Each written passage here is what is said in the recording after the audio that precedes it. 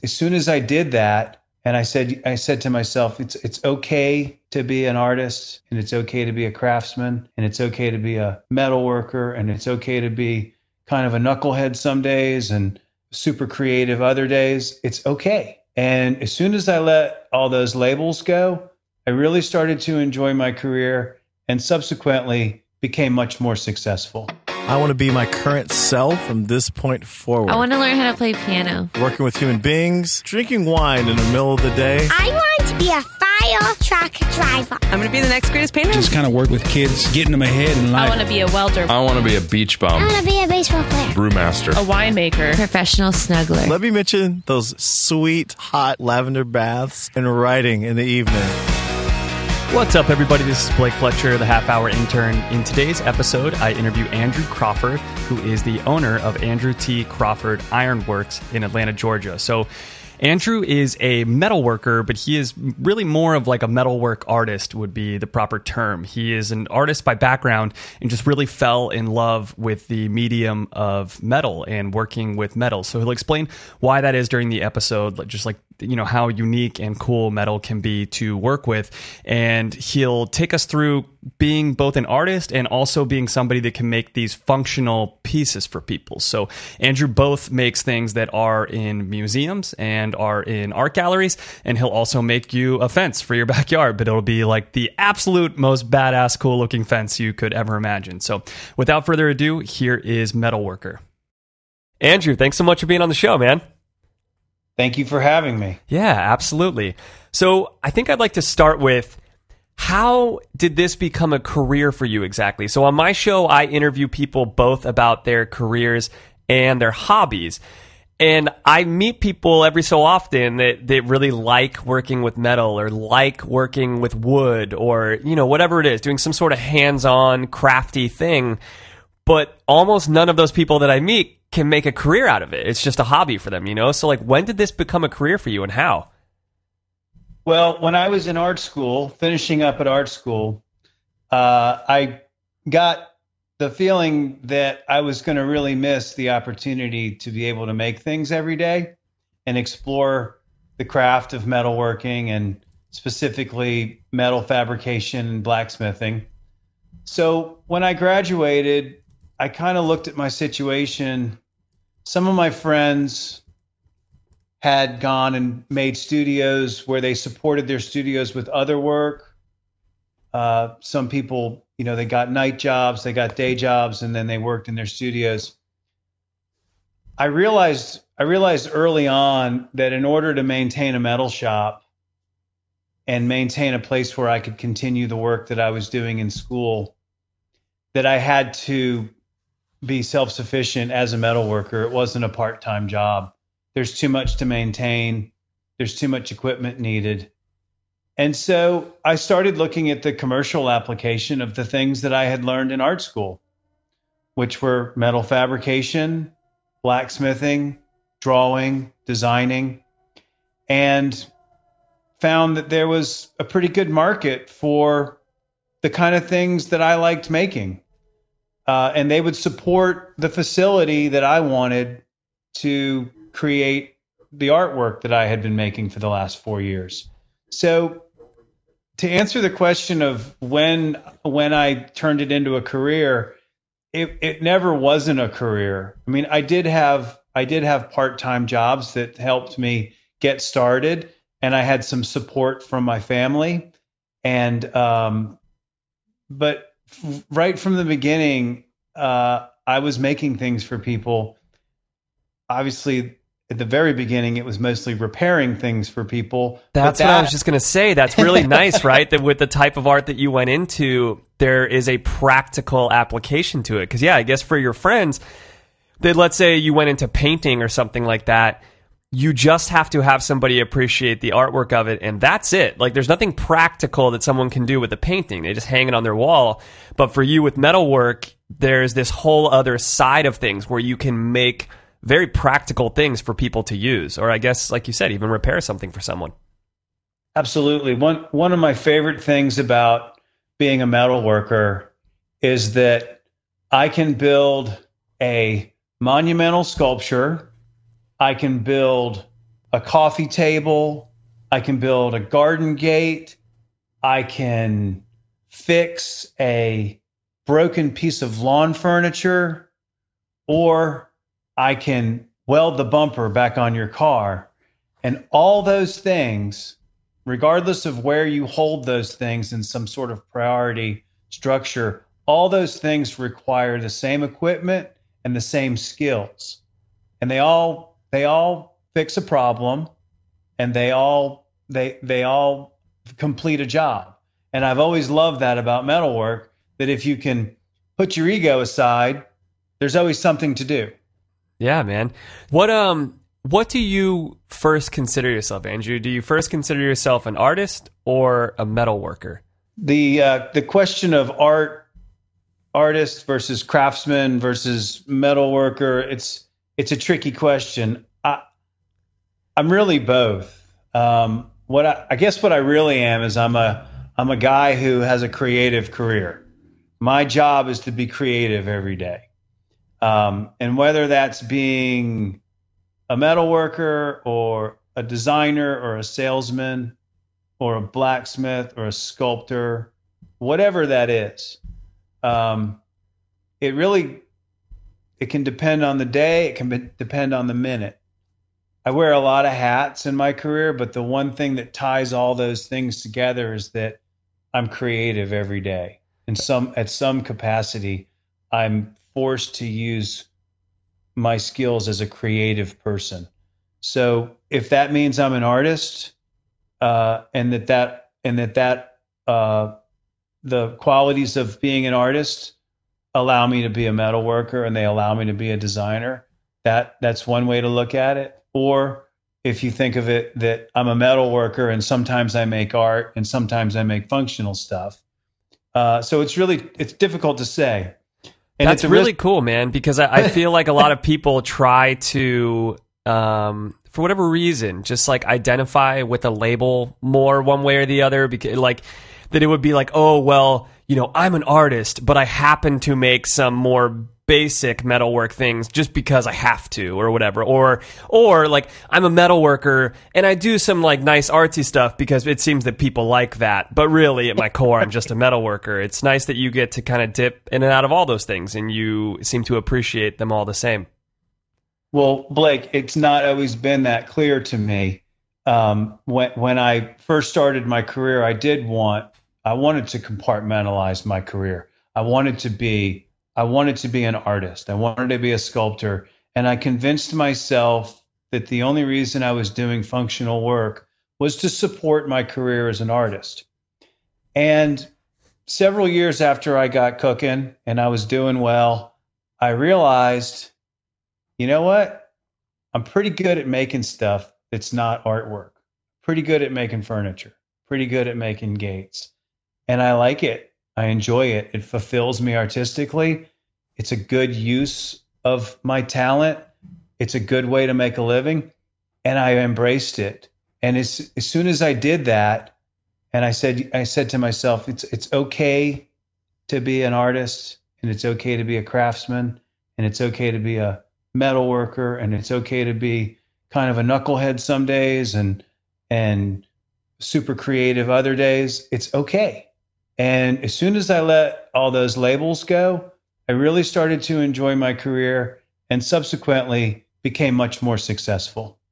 Dude, that is beautiful. That is such great advice for anyone. That's awesome. So let's talk a little bit about the ironworking and the metalworking itself. So first of all, just so I can start calling this what it should be called, like your company has the name Ironworks in it, and I know that iron would be the primary metal, but do you work with other metals as well, or is it just iron? We work with all different types of metal. The title Ironworks is a sort of a traditional term for any kind of ironworking shop. I think that the word iron is sort of a slang, and ironworker doesn't really exist anymore. We don't use iron anymore. We use steel as our primary material, and steel is an alloy, which is almost 100% iron, but it does have lots of trace metals in it, and it has lots of different qualities. we work all metals almost exactly the same. We buy sheets and bars and tubes and channels. We cut them down to smaller sizes. We shape them. Sometimes we weld them back together. Sometimes we bolt them together. But it's basically the same process with all different metals. What is the process of working with metal for those of us that don't know? There's a lot of different ways that we work with metal. If you think about using scissors and glue, that's a very similar way that we work with metal. We take our material, we cut it into smaller pieces, and then we take those pieces and we stick them together to make whatever it is we want to make. So if you think about making a table, we build a frame, we buy our pieces of metal in long strips, we cut those strips into shorter pieces, and we weld them into a frame. Then we cut more pieces, however long we want the legs, and we weld those legs onto the frame, and we have a table. So that's the simplified version. How we decorate that frame, how we texture that frame, the sophistication or the level at which we want to connect the legs to the frame or even connect the frame to itself. Those are all the things that influence the way that the table looks. But that would be considered fabrication. We actually fabricate the table. And instead of gluing it together, we weld it, or we bolt it, or we rivet it, or we use traditional joinery like woodworking. We use mortise and tenon joints. We use lap joints. There's all different kinds of ways to fabricate metal. The other way that we make things is that we take the metal and we heat it up to a very high heat such that the metal becomes soft. It becomes a plastic.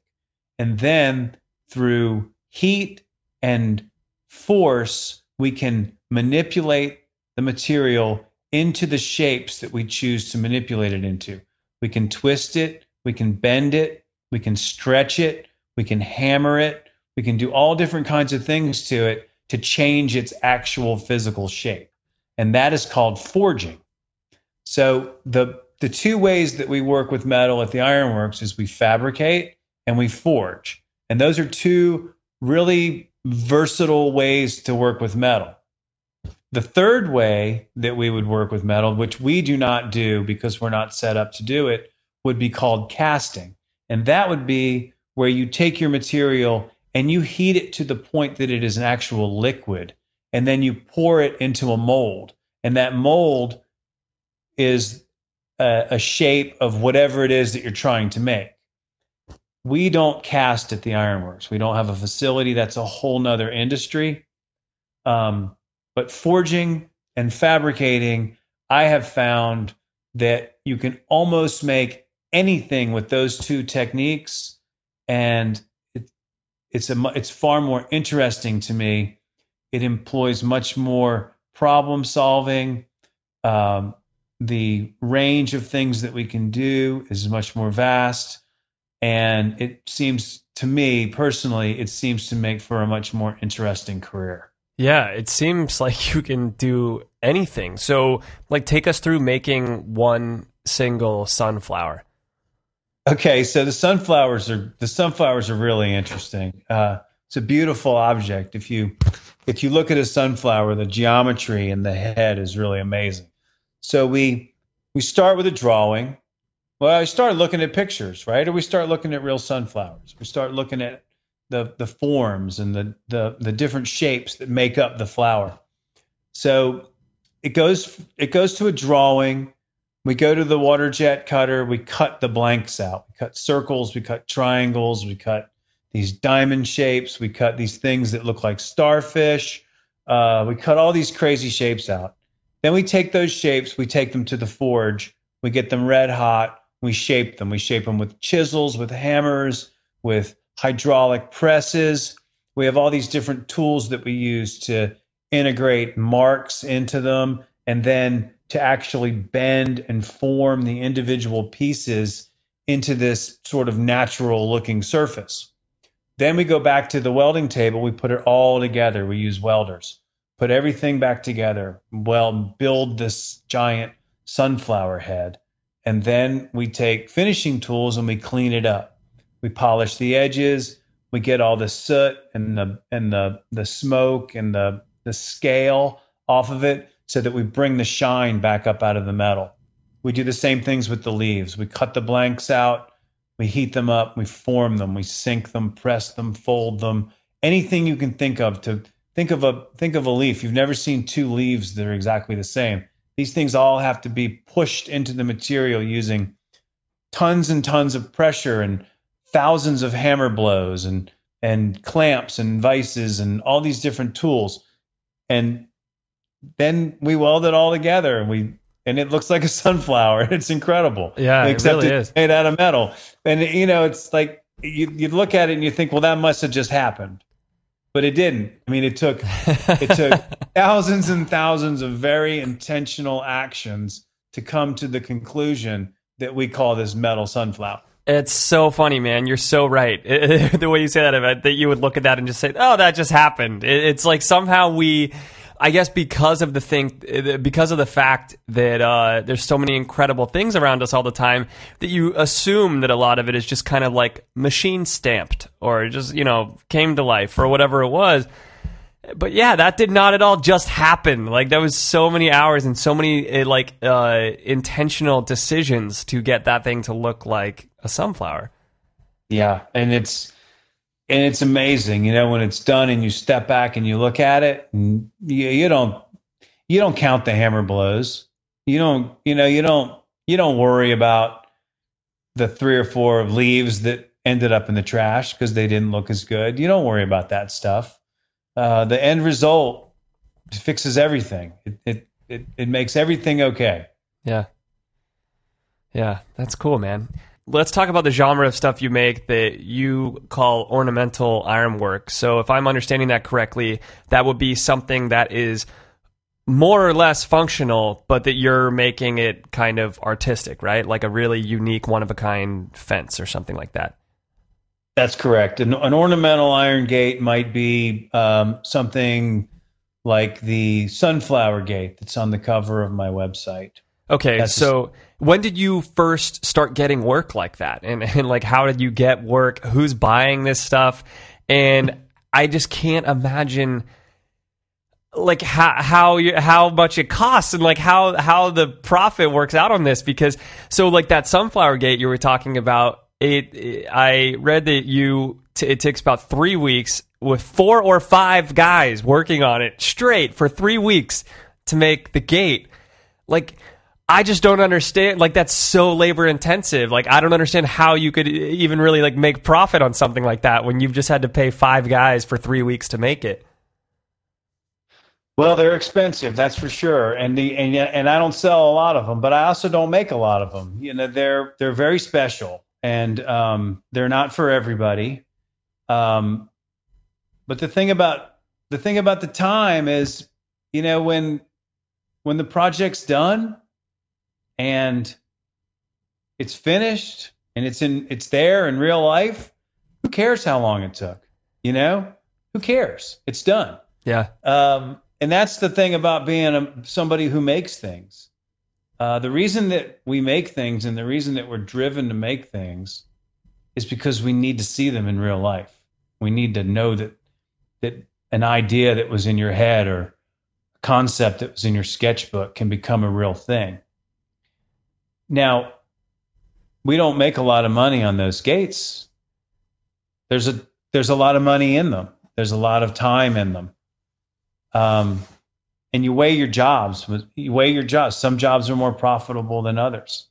But those are the kind of jobs that I sort of measure I measure my talent and I measure my craft on those things where I've really pushed it and have taken it to the absolute limit, made something that's absolutely as intricate and as fine and as dynamic as I possibly can.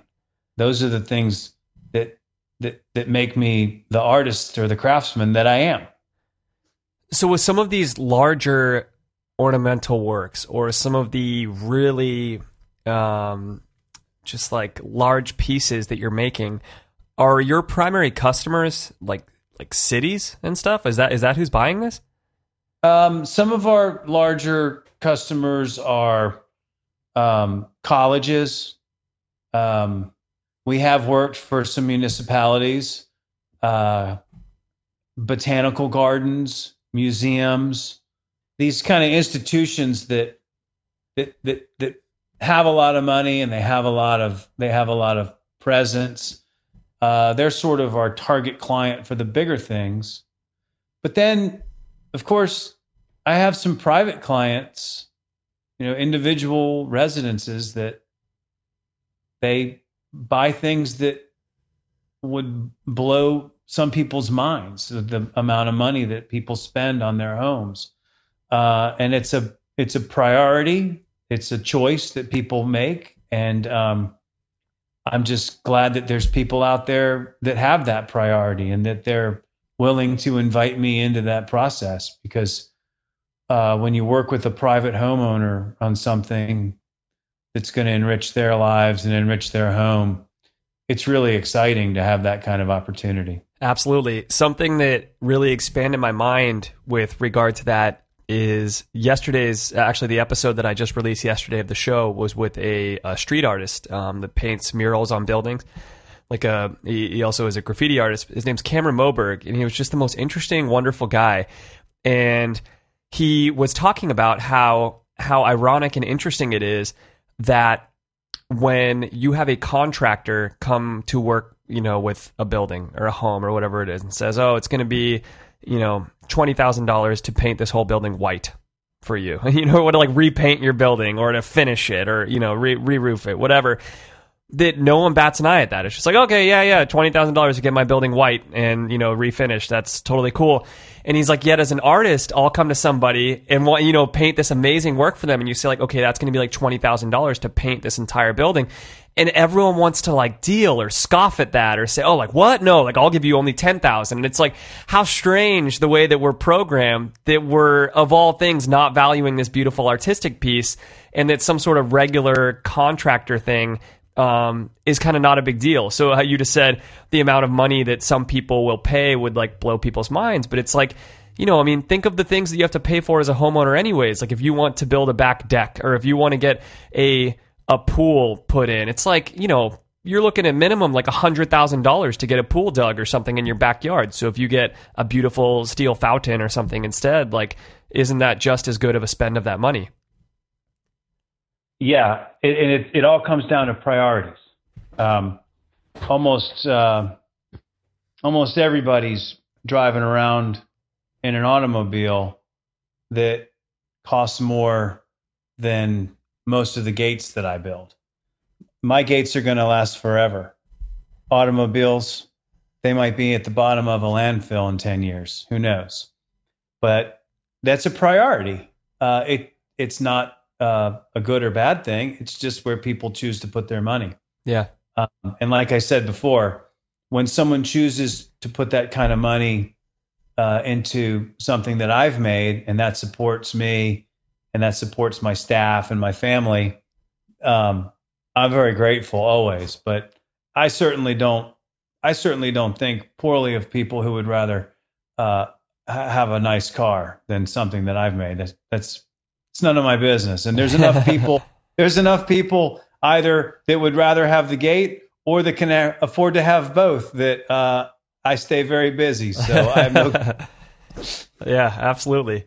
So with the fact that you do a lot of custom pieces, like when you do a custom piece, are you having to quote people a price before or after the piece is done? Because these can take so long. How do you know ahead of time? I never start a piece without a firm contract price. And we don't really do contracts, but we send documentation of how much it's going to cost and when it will be delivered. And then there's usually some sort of payment schedule. That way, everybody has a very clear idea of what the piece is going to be and how much it's going to cost. So Andrew, I'd like to talk about like what the last 5 to 10 years has been like for you, and if there's been any sort of like shift that you've seen in clientele and the number of people that are interested in what you're doing. I mean, obviously, you know, the more time that you put into something, the more successful you're going to be anyways. But I feel like just from my point of view, in the last 5 to 10 years, there's been kind of this like, for lack of a better term, like a Chipotle effect, where like Chipotle became really popular and everything was made with wood and metal inside of Chipotle, and then wood and metal and kind of more bare architecture and stuff like that became a lot more popular. Has that really like changed and impacted the level of the number of people coming to you for work? Absolutely. I feel like over the last 5 years, maybe even a little longer, I feel like America's appetite for handmade objects and crafted objects has become completely insatiable. And as somebody who makes handmade objects, it's been wonderful to see. If I had been observing a trend toward molded plastic and fiberglass, we probably wouldn't be having this conversation today. But yeah, you know, restaurants, retail stores, people's homes, people's second homes, people's offices, the way that people envision the objects that they choose to surround themselves with, and even the objects that they choose to represent themselves with, have become so much more human over the last 20 years. I feel like the craftsmen, the makers, and the artists of the world have benefited from this shift. And I think it's a result of the availability of things. I think that if you want to go and find someone like me and have something made, it's one of the last places where you can actually get that type of personal value. Not so much a money value, but like a use value and a human value. And I think people are starving for it. I think there's a lot more people that want it than there are people who can give it. So it's been good. It's been really good. So Andrew, what is it like working in an iron shop? I watched a video of yours online and it just looked like such a fun, cool atmosphere to work in. It's really fun. It's loud. It's energetic. It's physical. Sometimes it's difficult. It's a lot easier to wake up on Monday morning than it is on Friday morning, because by the end of the week, you're a little tired. But we work as a team. There's 5 of us on the floor. We bounce ideas back and forth. We all challenge each other. We push each other. We're all competitive. We're all friends. We're all good at what we do, and there's a lot of trash talking, and we do good work together, and we're all proud of what we make. And there are very few places where every single person is allowed to have input on the end product, and where everybody involved has an equal amount of pride that the piece is as good as it can be.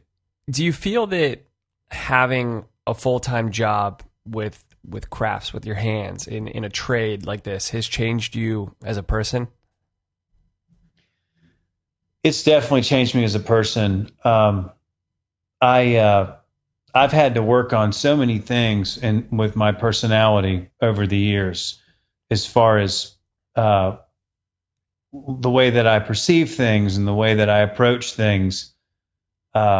The way that I deal with people, the way that I deal with employees, and the way that I deal with clients, and the way that I handle business dealings, and whether or not I take it personally that somebody doesn't want something that I find so important. These kind of things are personal when you are making things that you care so much about, and things that take so long to make builds patience. And dealing with people day to day, the guys that work in the shop with me, we've all had to learn lots of different things about being human beings in order to keep that sort of close relationship and friendship through a business relationship.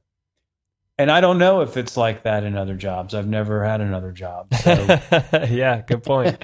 I'm lucky in that respect. Yeah, for sure. But I know that when you work in close quarters with people and you put yourself out there, and you make decisions and you give your opinion, that there are a lot of opportunities for frustration, and there's a lot of opportunities to disappoint. And those are all the kinds of things that make you grow as a person. So yes, working in a metal shop has influenced me personally in so many ways. All right, Andrew, let's go ahead and wind this thing down. What advice would you give someone if they were looking to get into a trade of some kind, like working with their hands like this? I would encourage anybody who wants to learn a trade and learn the business of a trade to find somebody like me and reach out to them. And if it's at all possible, work for them. You can learn more in a day working in a real shop than you can learn anywhere else. I'm not saying that school's not a good idea. School's a great idea, and I learned a ton of stuff at school. But I learn a lot every day working and making things in a real shop. So I think it's imperative that people go and they find a place to work. Even if it's not exactly the shop even if the shop doesn't match exactly what you want to do, even if it's not even the right material. If you want to be a metal worker and you want to go work in a wood shop, that's okay. You're still working in a shop. You're learning the process of making things. You're learning the process of pleasing clients and delivering goods and putting your hands on something. And that's incredibly important. The experience that you can achieve by actually being involved in a creative process is invaluable. I love that, man. I love the part about, like you said, not even worrying if it's the same medium that you wanted to work with. Just how much you're going to learn in general just being there. Absolutely. It's all about making stuff. Yeah. Andrew, dude, thank you so much for coming on the show. This has been really great, and I'm going to put up links to all of to your website and your work and everything on the Half Hour Intern website. So if any of you guys want to see the work that Andrew has done, or PBS did an awesome little video on Andrew, I'll put up a link to that as well. You should really check it out because the stuff that Andrew makes is absolutely amazing. So yeah, Andrew, thanks so much, man. We appreciate it. Blake, thank you so much for having me. I really appreciate your interest in my work. It means a lot to me. Thank you. Yeah, definitely, man. Thank you. Hey everyone, it's Blake. Hope you all enjoyed the episode. If you're sitting there thinking to yourself, I wonder how I could help Blake out. First of all, you are probably the nicest person in the entire world. Secondly, all you have to do is just tell a friend about the show. I would really appreciate it. If you're sitting there and thinking, man, my job is really interesting, or man, I do this totally badass hobby, I should totally be on this show, then you totally should be on the show. Just reach out to me on halfhourintern.com, my website. You can email me through there. And if there is another job or hobby that you don't do, but you just want to hear about it, you can submit any sort of idea through the Submit Your Ideas link on the page. Thanks again for listening. Take care.